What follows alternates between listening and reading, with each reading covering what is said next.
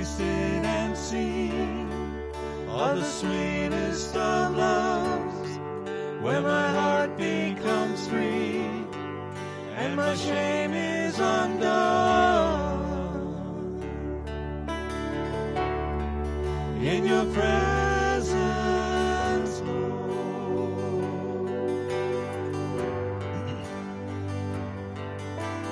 Holy Spirit, you are welcome here. Come flood this place and fill the atmosphere.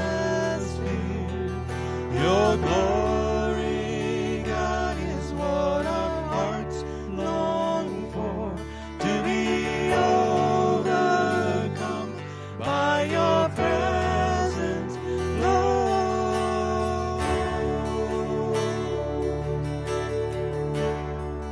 Your presence, Lord.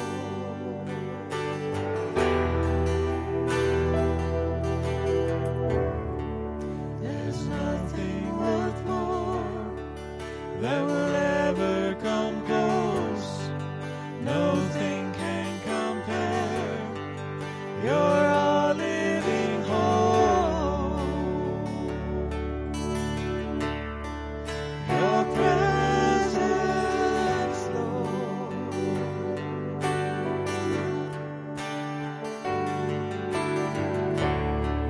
I've tasted and seen of the sweetest of loves, where my heart becomes free and my shame is undone. In your presence, Lord.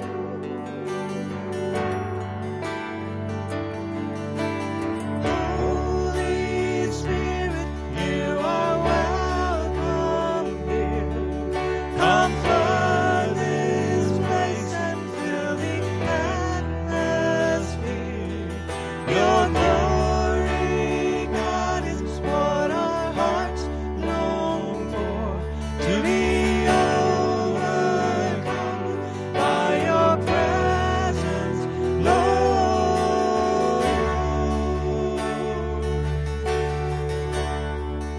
Your presence, Lord.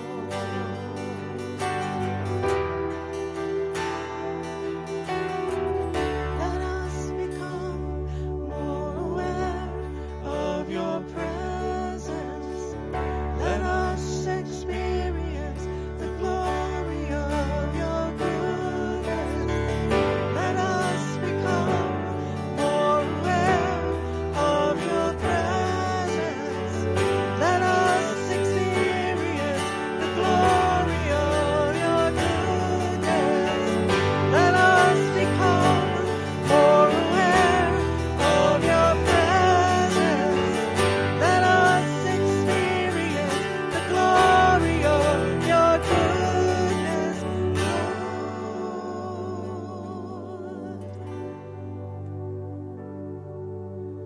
Holy Spirit, you are welcome here. Come flood this place and fill the atmosphere. Your glory, God, is what our hearts long for, to be overcome by your presence, Lord. Holy Spirit, you are welcome here. Come flood this place and fill the atmosphere. Your glory, God, is what our hearts long for, to be overcome by your presence, Lord.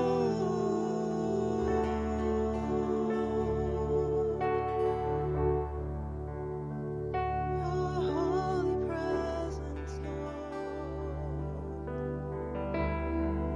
It's where we want to be.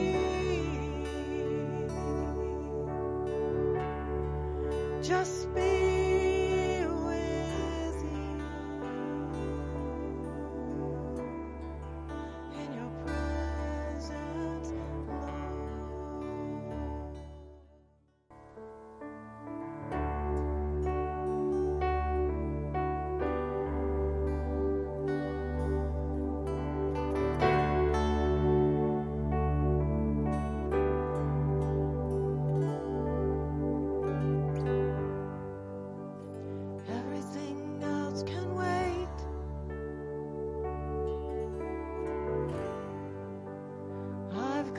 to seek your face. So everything else can wait. I'm here for you. I want to just be here at your feet. Just be here on my knees. Here in your presence, I am complete. Jesus, you're all that I need.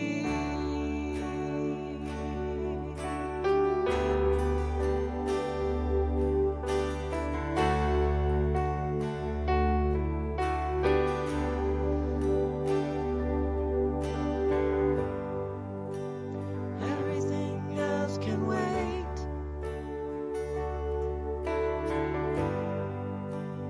I've come to seek your face.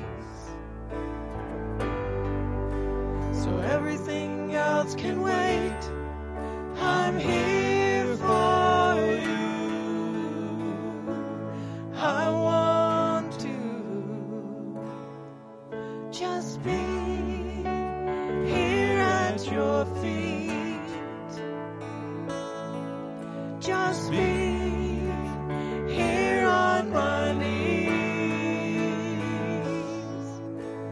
Here in your presence, I am complete. Jesus, you're all that I need.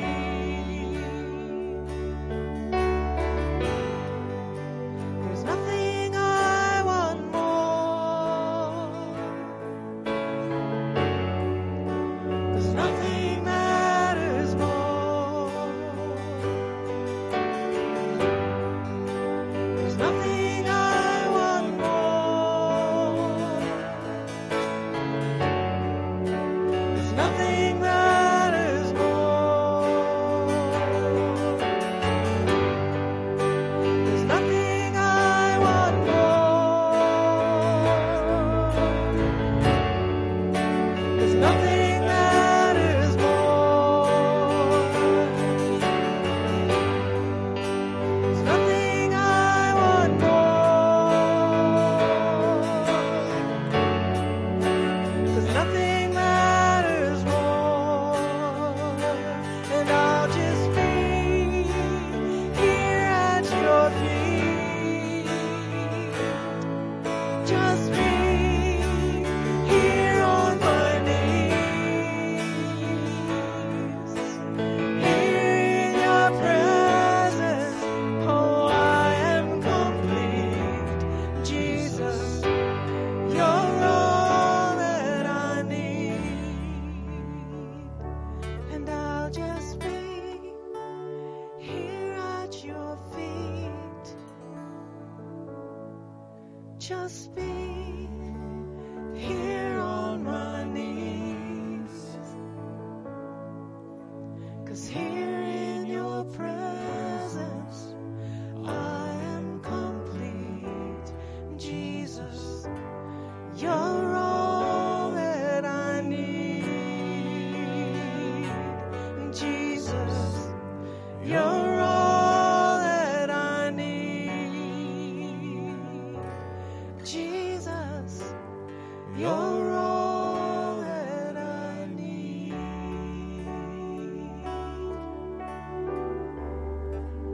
You are everything, my Lord. You are my everything, oh Lord. Just be here with you. Well, we're going to continue on today in our study of 2 Peter. And we're going to be beginning at verse 10 of chapter 3. But as I look at where we're going now, I'm titling this message, The Rapture and the Second Coming. Because Peter is getting into the meat of what I believe he wants to talk about in this chapter. And when I was studying this, I was reminded of how, when I was in the business world, how I would prepare myself prior to a vacation. And I would work really organized and really hard and effectively because I knew that I was going to be gone for a week or two. And I wanted to make sure that all of the loose ends were tied up before I left. And I was working very hard and got a lot of things done. I wanted to take care of all my customer issues the best I could before I left. I didn't want anything hanging. And I just was as organized as possible so that I could enjoy my vacation and hopefully come back to a somewhat of a controlled environment. That it wasn't out of control when I came home, because sometimes vacations, you have to come home, have a vacation from your vacation.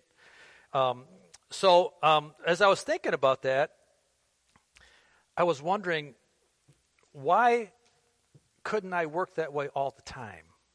If I could have been that proactive all the time, I wondered how much more effective and productive I could be in my job. If I could be that focused and that organized. And quite honestly, it's exactly kind of what we're talking about now in the church, because we are winding down to the end of time, and the last minute details need to be taken care of if we're going to be prepared for what's coming. And so that analogy is for me today in my spiritual life.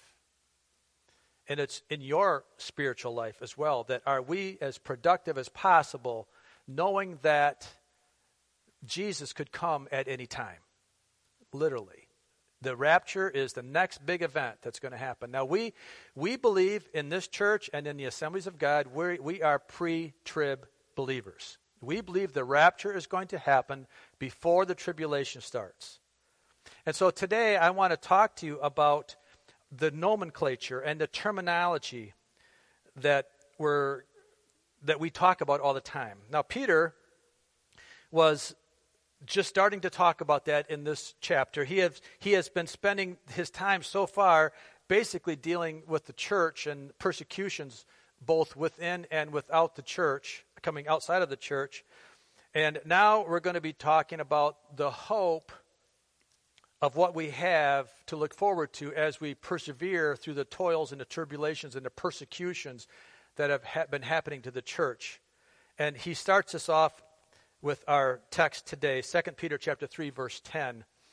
You know what? Why don't you do this? Just stand up with me as you read the text. That would be nice. Stand up and read it with me out loud. Use your voice with me, and let's read chapter 3, verse 10.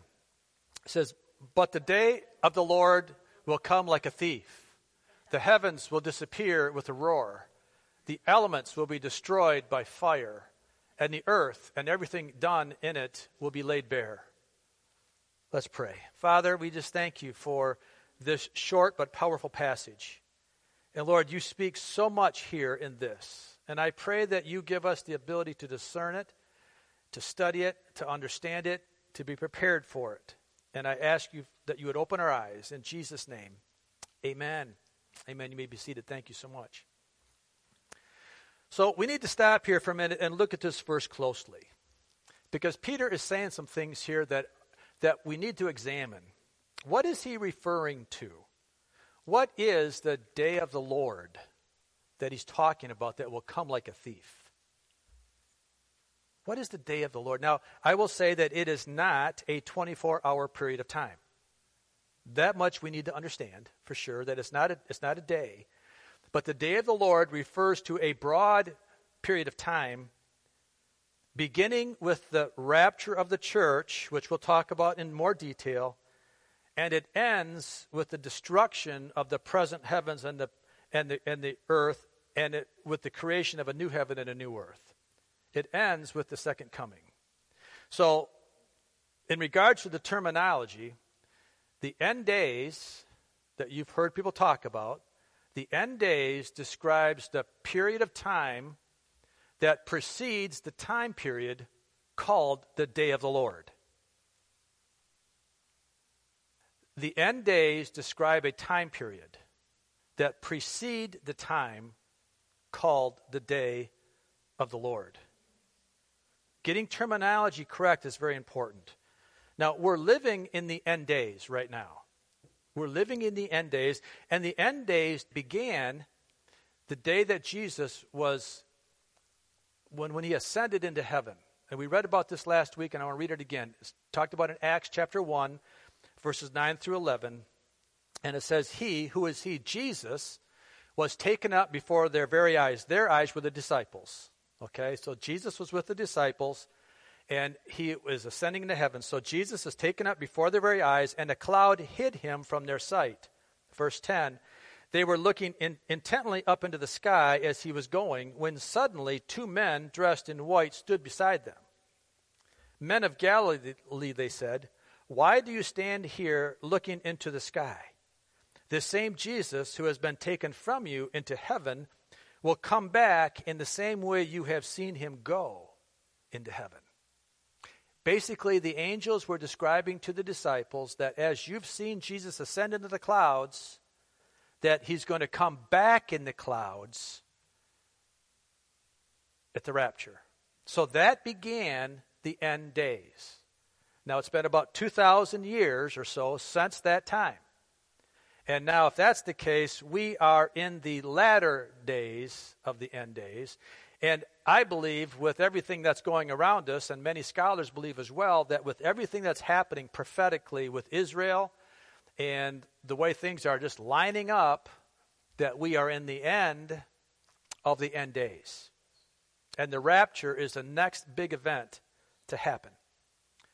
All right, so the day of the Lord, as we talked about in 2 Peter chapter 3, verse 10, the day of the Lord occurs after the rapture, and it describes the time period of God's judgment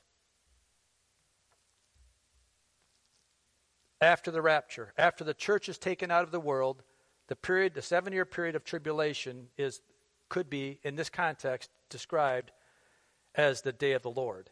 And whenever you see the day or the day of the Lord mentioned in Scripture, it's typically come with judgment. It's typically defining the judgment of God on an unbelieving people. And it's typically not something you want to be a part of. Because the judgment of God is against unbelievers is righteous judgment. And God is a holy judge. So today, I want to spend the time that we have to discuss the concepts of the end days, the day of the Lord, how they differ and how they relate, so that we can make sure that we don't get confused with what's being said. These are 2 different time periods, and they end with 2 different, very important events. The end days and the day of the Lord are 2 different time periods, and they end with different events, okay? The end days began when Jesus ascended into heaven and ends with the rapture, okay? The day of the Lord begins with the rapture and ends with the second coming. So we've got our time frame figured out.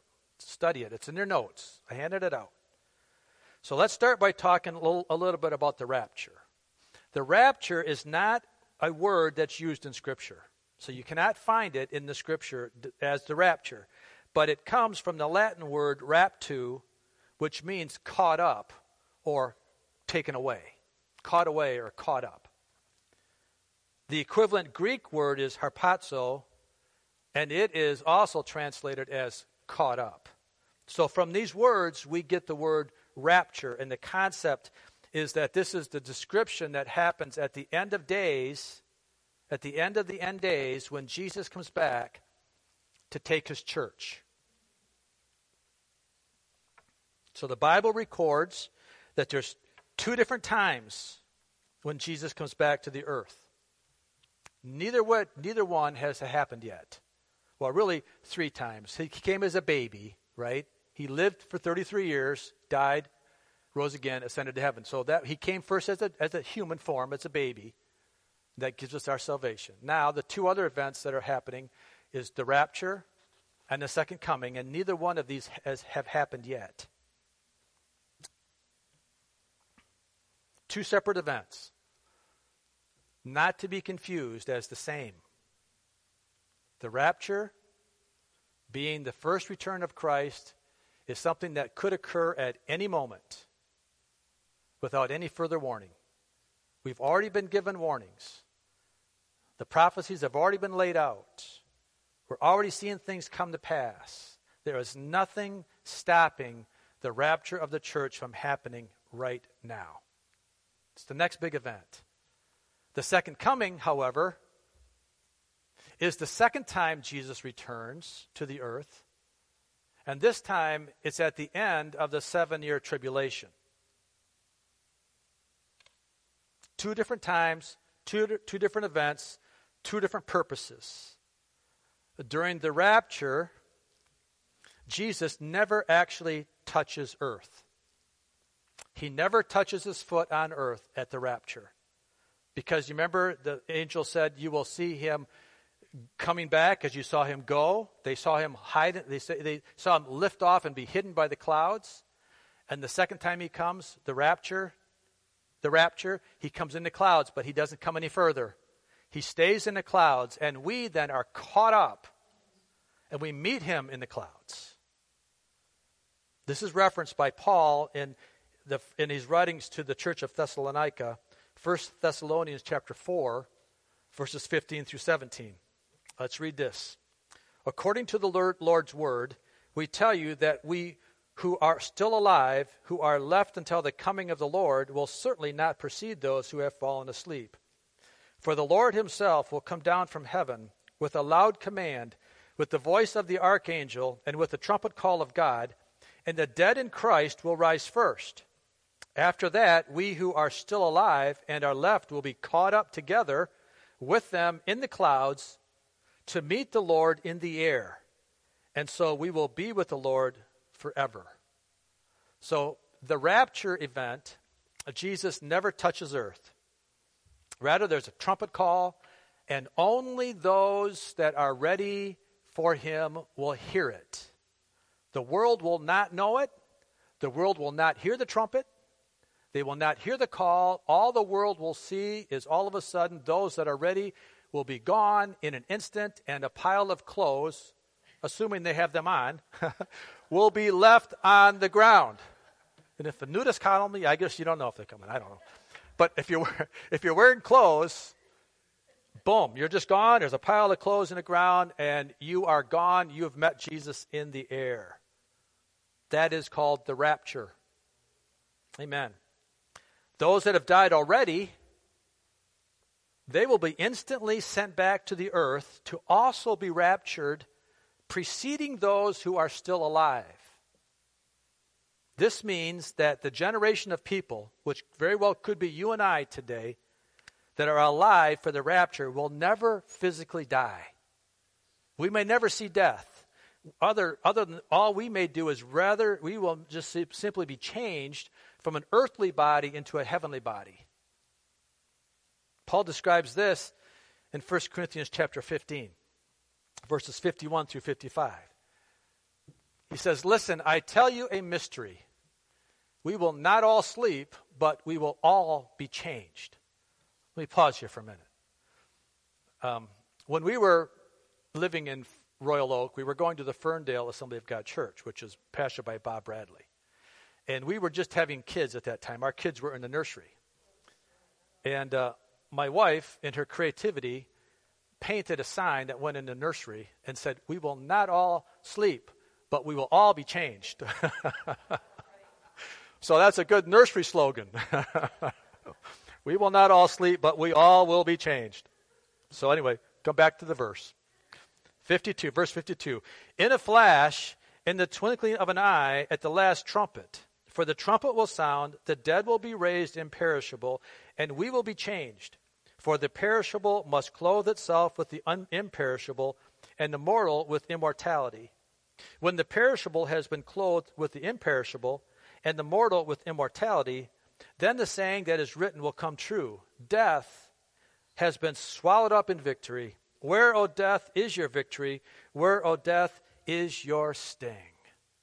I love this passage. And Paul starts it off. He said he calls this a mystery. Why is this a mystery?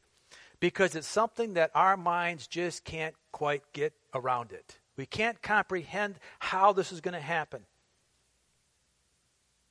I mean, the fact that God is going to change us instantly, I mean, in the twinkling of an eye, faster than you can blink, we're going to be gone. And in that time period, he is going to send those that have already died back to the grave to be risen before us, so that we will follow them in the air. So how in the world can God do this? I have no idea. But he is going to, no matter what the condition of the body is, no matter if that person was cremated or lost at sea or destroyed some other way or dismembered some crazy way through a bomb, God is going to somehow be able to recreate that person's physical body so that person will rise from the dead, and we will follow them, and we will be right behind them in the air. Now, what that says to me is that God thinks there is something special about the human body. Why would he care? Why would he have to recreate us if they've already died? Why would he have to recreate the human body so that it can be changed like us or the generation that isn't going to die, that our bodies would be changed to be eternal like theirs? Well, because God created the human body perfectly. And I think God is saying this. I think he's saying, Satan, you will never get the last punch on me. You destroyed the human body.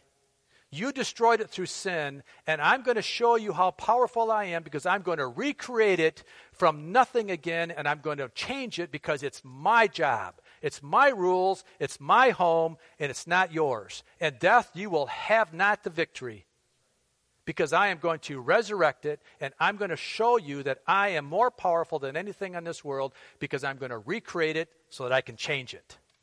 Because he can. Just because he can. And I think that's awesome, that God in his power will just conquer death, and he'll say, death, where is your sting? I love that passage. All right, so where are we here? Let's just talk a minute. We're describing the rapture of the church that is basically here. It's going to take the church out of this world that we're living in right now that is, we know it's in a spiral.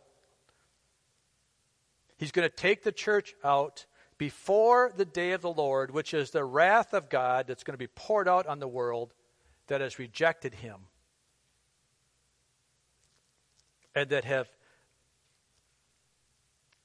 ignored his promises, ignored him in his redemption, and he's going to then pour out wrath. Now, there's really so much here. I can't cover it all. There's another purpose for the tribulation too, and that's for the Jewish people, because it's going to be a time where the Jewish people are going to save Israel. That's a whole different, really, teaching that I can get into today. But there's going to be 144,000 Jewish missionaries that are going to go through the world, and their intent is to save Israel. The Gentiles, we're going to be punished. There is a punishment. There's a judgment coming. That's why it's called the day of the Lord. So the tribulation has two different purposes. One is to the wrath of God, and the other is for the Jewish missionaries, 144,000, to go throughout the world and save Israel. And that's a whole different discussion. But the tribulation, though, let me just tell it this much. The tribulation, as described by Jesus in the book of Matthew, and then also all through Revelation, is going to be a time that this world has never, ever seen of turmoil and persecution and punishment. Matthew chapter 24, verses 21 through 22. This is Jesus speaking.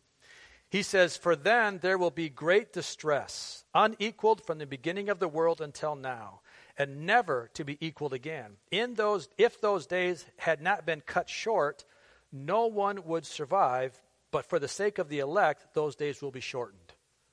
So that's what the end of the tribulation is going to be like. But first, the rapture must happen. And the rapture triggers the beginning of the tribulation. Are you following me so far? All right, so the rapture occurs, the tribulation begins, and that is a 7-year period of time. 7 years. The first 3.5 years are relatively peaceful. The last 3.5 is called the Great Tribulation. In the first 3.5 years, the Antichrist is revealed, and he makes a 7-year, or he confirms a 7-year treaty with Israel, peace treaty, and life is pretty peaceful, if you will, on earth. He's setting up, in all this time, he's setting up his one world government. He's setting up a one world currency, cashless. He's establishing a one world religion. But it's all, people are just kind of falling in line for it, and they're getting ready to do whatever the Antichrist would demand. The second half of the tribulation is called the Great Tribulation, and that happens after the 3.5-year mark, because at the 3.5-year mark, the Antichrist establishes himself in the temple that has been recreated, where the Jews have been, for whatever reason they need to, they go back and they're offering animal sacrifices again in that first 3.5 years, like in Old Testament days, Orthodox Jewish people. They're offering in the temple the sacrifices to God, thinking that they're doing the right thing. In the midpoint of the tribulation, the Antichrist sets himself up, and he calls himself God, and he desecrates the temple. It's called the desolation of desecration. And at that point, the Antichrist says, no, your God is not real. I'm God. And he's fully revealed then, and now he is establishing himself as God, and that begins the 3.5-year period called the Great Tribulation. That is truly apocalyptic. At that point in time, you just can't even begin. If you want to read the books of Revelation towards the latter half, you'll see how the bowl judgments and the wrath and all the things of God are poured out on earth, and it is just horrific. So there's 7 years separating the rapture of the church from the second coming. And this time, Jesus actually touches down on earth. He comes on a white horse, and the armies of heaven are following him, and he comes now at the end of the tribulation, at the end of the 7-year period, he comes now as the Lord of Lords and King of Kings. He comes back as a warrior God now, and he's coming back with the purpose of defeating the Satan, defeating the Antichrist. That's where the Battle of Armageddon takes place, and that's where all of evil is destroyed, and the Antichrist and Satan and the false prophet are thrown into the abyss, thrown into the lake of fire at that point in time. And that begins then the 1,000-year millennial reign, where Christ rules on earth for 1,000 years. Boy, I know I'm saying a lot. I know that. So let's review. Timeline review here. The end days begin when Jesus ascended into heaven after spending 40 days or so on earth, proving the fact that he was risen from the dead. All right? When he ascends to heaven, that begins the end days. And that's where we're currently living right now. We're living in the end day time period.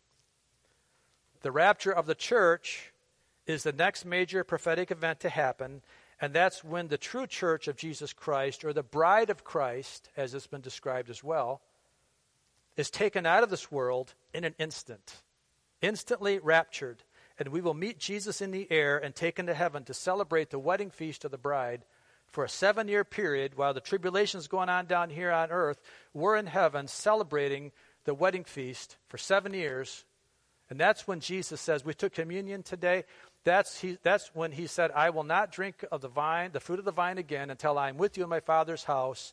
And it's at that time, during the wedding feast celebration, that Jesus, listen to this, Jesus serves you and me communion.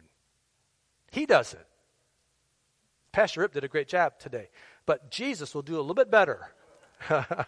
Because he will actually serve us in the celebration feast. We will then enjoy one more time the fruit of the vine and the bread of heaven, and we will be celebrating our wedding feast for 7 years in heaven.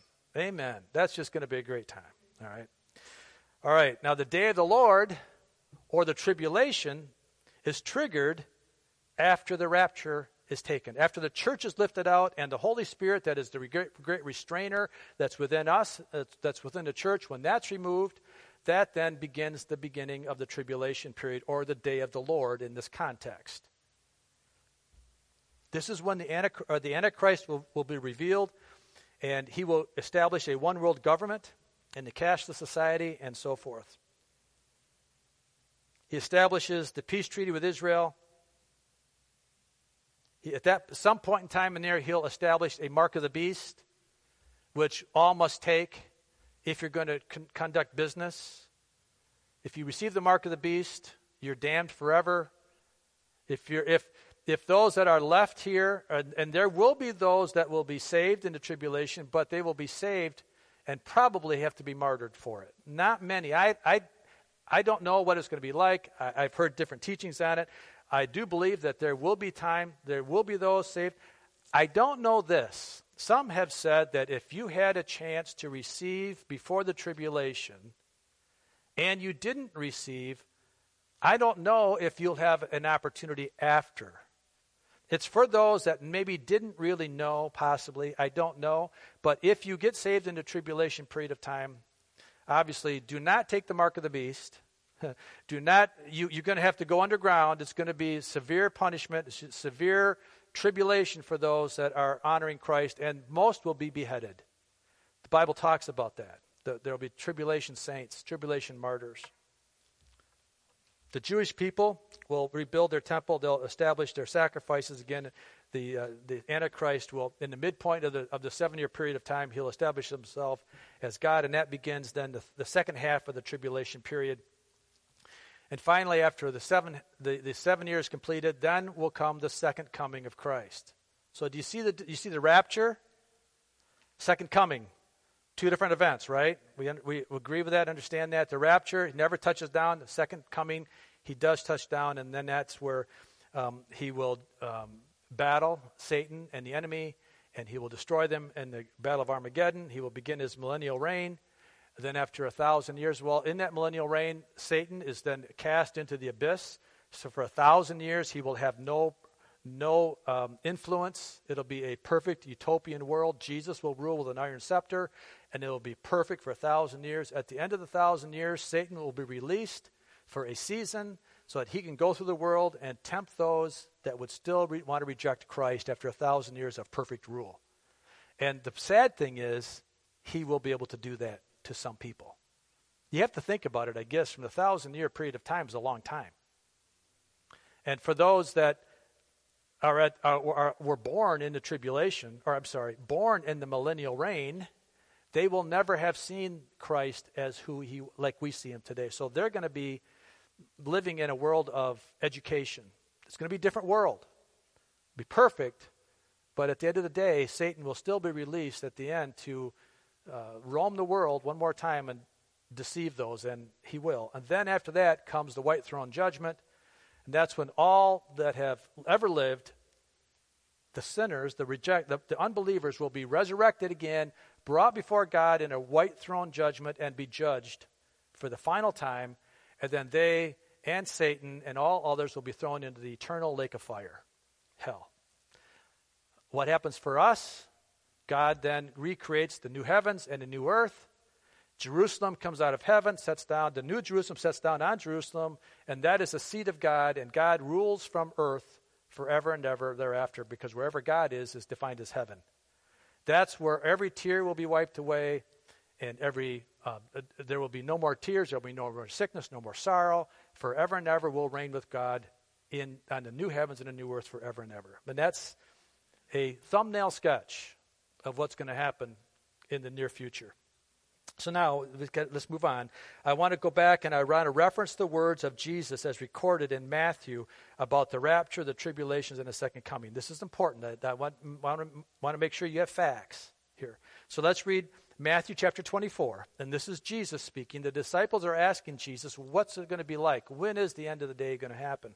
End of time going to happen? And Jesus replies this way, beginning at verse 3 of chapter 24, Matthew. As Jesus was sitting on the Mount of Olives, the disciples came to him privately. Tell us, they said, when will this happen, and what will be the sign of your coming and of the end of the age? Jesus answered, watch out that no one deceives you, for many will come in my name, claiming I am the Messiah, and it will deceive many. You will hear of wars and rumors of wars, but see to it that you are not alarmed. Such things must happen, but the end is still to come. Nation will rise against nation, and kingdom against kingdom.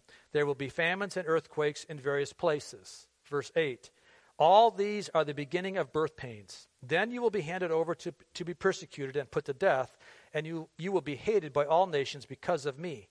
At that time, many will turn away from the faith and will betray and hate each other. And many false prophets will appear and deceive many people. Because of the increase of wickedness, the love of most will grow cold. But the one who stands firm to the end will be saved. And this gospel of the kingdom will be preached in the whole world as a testimony to all nations, and then the end will come. So Jesus is describing here the condition of the world to the disciples just preceding the rapture, preceding the time when the day of the Lord will begin. And we need to read chapter 24 carefully, because as you're reading through this, he kind of combines the prophecies of the tribulation in the rapture period of time. So you got to kind of discern the timing here of it. Turn to Matthew chapter 20, the same chapter, but verse 32. And this is a passage where it kind of describes where we're at today. Matthew 24, verses 32 through 35, Jesus says, now learn this lesson from the fig tree. As soon as its twigs get tender and its leaves come out, you know that summer is near. Even so, when you see all these things, you will know that it is near, right at the door. Truly, I tell you, this generation will certainly not pass away until all these things have happened. Heaven and earth will pass away, but my words will never pass away. So what is Jesus saying here? He's saying here that the lesson of the fig tree, quite often, Israel is seen as a fig tree. And it's a figurative speech. So Jesus is referring here to the events that are going to happen just prior to the rapture, and also all the way through the tribulation period in this passage right here. So when the fig tree is mentioned as budding in Matthew 24, it's inferred that it's talking about this event that would begin the final countdown of the prophetic time clock. And it says in verse 33, even so, when you see these things happening, you know that it's near, right at the door. Truly, I tell you, this generation that sees this time event will certainly not pass away until all these things have happened. What is that time event that Jesus is talking about? What is this budding of the fig tree? Well, when Israel was destroyed, they were scattered throughout all of the nations, through all of the world. On September 12th, 1948, Israel was reestablished as a nation. All of Israel was brought back, and on that date, September 12th, 1948, Israel becomes a state. And that is what many scholars believe is the major event that is described as the budding of the fig tree. And then it says, who sees that happen, the generation that sees that happen, will not pass away until all things have taken place. That is the rapture and the second coming. So a generation, listen, a generation in the Bible is described as a 70 to 80 year period of time. 1948, 2028 is 80 years. We are in 2021. 7 years from 2021 to 2028 is 7 years of a tribulation, potentially. So why I'm saying that I believe that we are in the end days is because when you take a look at when did the clock really start here again, started September 12th, 1948. Let's continue to read chapter 24, verse 36. But about that day or hour, no one knows, not even the angels in heaven nor the Son, but only the Father. As it was in the days of Noah, so it will be at the coming of the Son of Man. For in the days before the flood, people were eating and drinking, marrying and given in marriage, up to the day Noah entered the ark. And they knew nothing about what would happen until the flood came and took them all away. That is how it will be at the coming of the Son of Man. That's the rapture. 2 men will be in the field, one will be taken, the other left. 2 women will be grinding with a handmill, one will be taken and the other left. That's describing the rapture So what I've just described to you, I am not setting a date, but I am describing the season that we're in. We can know the season because it said when the fig tree starts to bud, you know that spring is near. Summer is coming. We know the season, we just don't know the date. We're in the season of the rapture.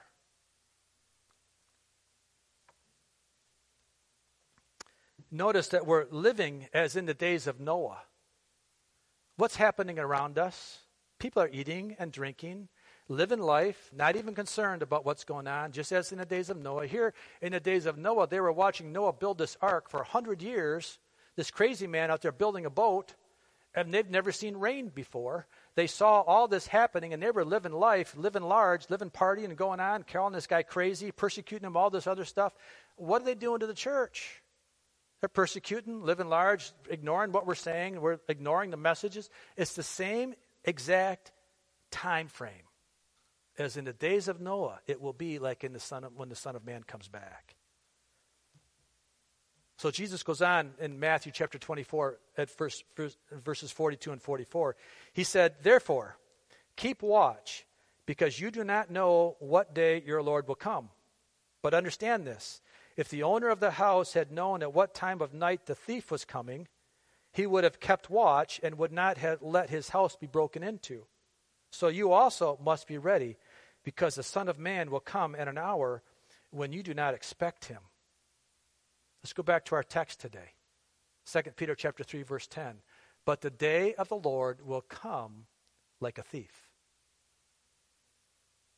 Jesus just described it. He just gave us the whole setting.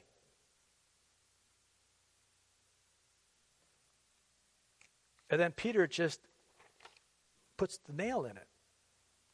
This is the same thief that Jesus is referring to. Now, we may not know the exact day nor the hour of the rapture, but we certainly can know the season. And we are living in the season. And we're instructed by Jesus to be aware and keep watch so that the thief doesn't break in and steal your salvation. Jackie, would you come, please?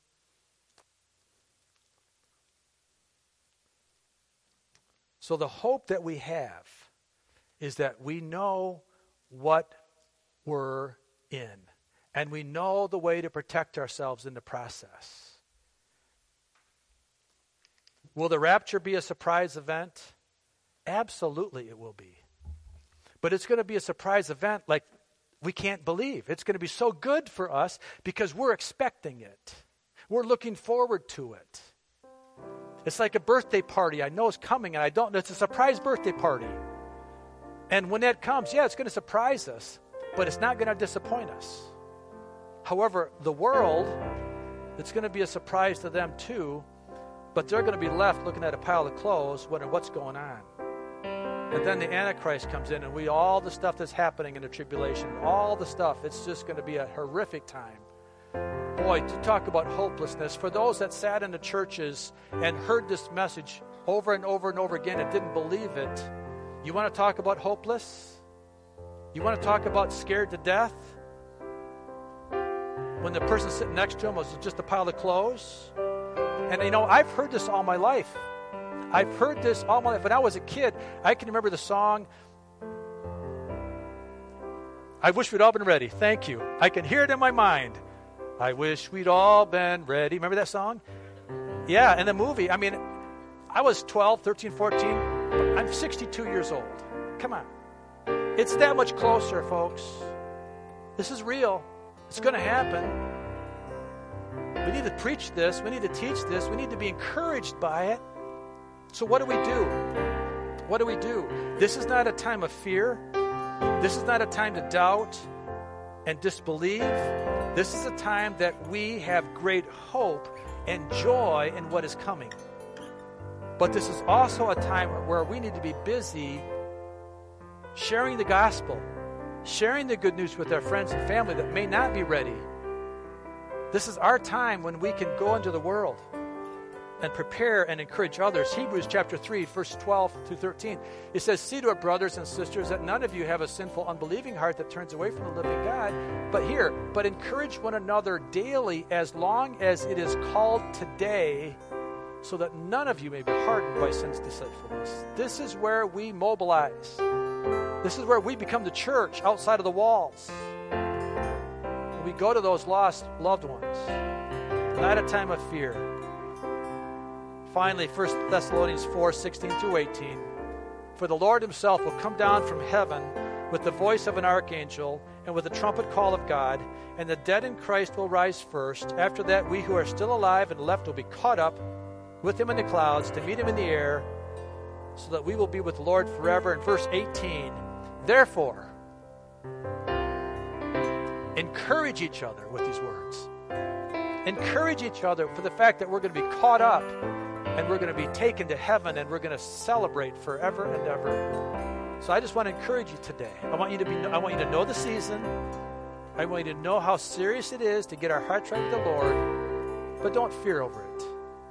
Go, be productive. Win others to Jesus. Tell others about Christ. And let's be the church. Can we do that? Let's be the church in this world that needs to be the salvation call. Let's pray. Father, I thank you for your promises today. I thank you for your word today. I thank you, Lord, that you teach us so that we don't have to be confused. We don't have to be fearful. That we can rather have joy and hope, and we can encourage each other even more so as the day approaches. And I pray, God, that you would put people on our hearts today. I pray that you would burden our hearts with the lost, that we would have a sense of love for those that aren't ready, that we would be that clarion call into the dark world, that we would be that light that shines bright. Help us, Jesus. Help us to do the things that we need to do for those that need to hear the gospel message one more time. Help us not to give up. Help us not to grow faint. Help us not to weary. But help us to trust you in all things. Help us to trust you for our salvation. And we give you glory. We give you praise in Jesus' name. Amen. Amen. Jackie, let's sing the song that you and Tom are playing. Stand with me if you would. The Spirit and the bride cry out to you. Lord, we cry out to you. Come quickly. We long for the day when we will see your face. We long to be with you. Come quickly.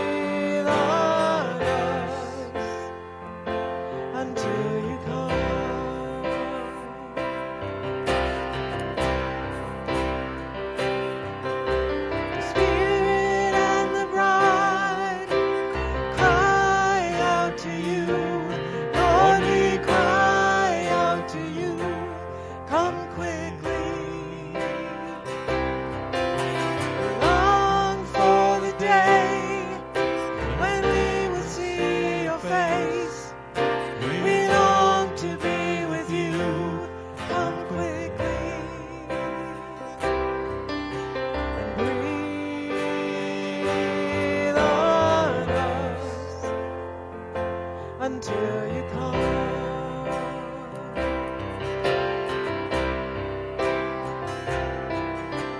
Breathe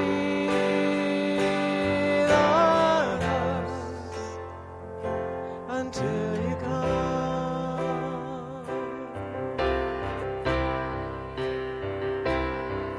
Oh, breathe on us. Breathe on us. Breathe on us until you come. Now, if you're not sure that your heart is right with the Lord, you can be. All you need to do is ask Jesus to forgive you of your sins. You need to know that you can be ready. You don't have to fear that day. You can look forward to that day. You can long for that day, and you can have a right relationship with Jesus. All it takes, though, is for you to say, Jesus, please forgive me. Please forgive me.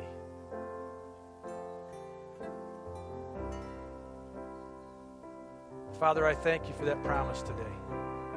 I thank you, Lord, that you would just give us that hope and that assurance. Thank you for your promises to us. Draw us closer to you day by day. Help us to know that you have everything perfectly in order. We just need to fall in line with you. And I pray this in Jesus' name. Amen. Amen. Be blessed today. If you need prayer, we're here to pray with you. Amen.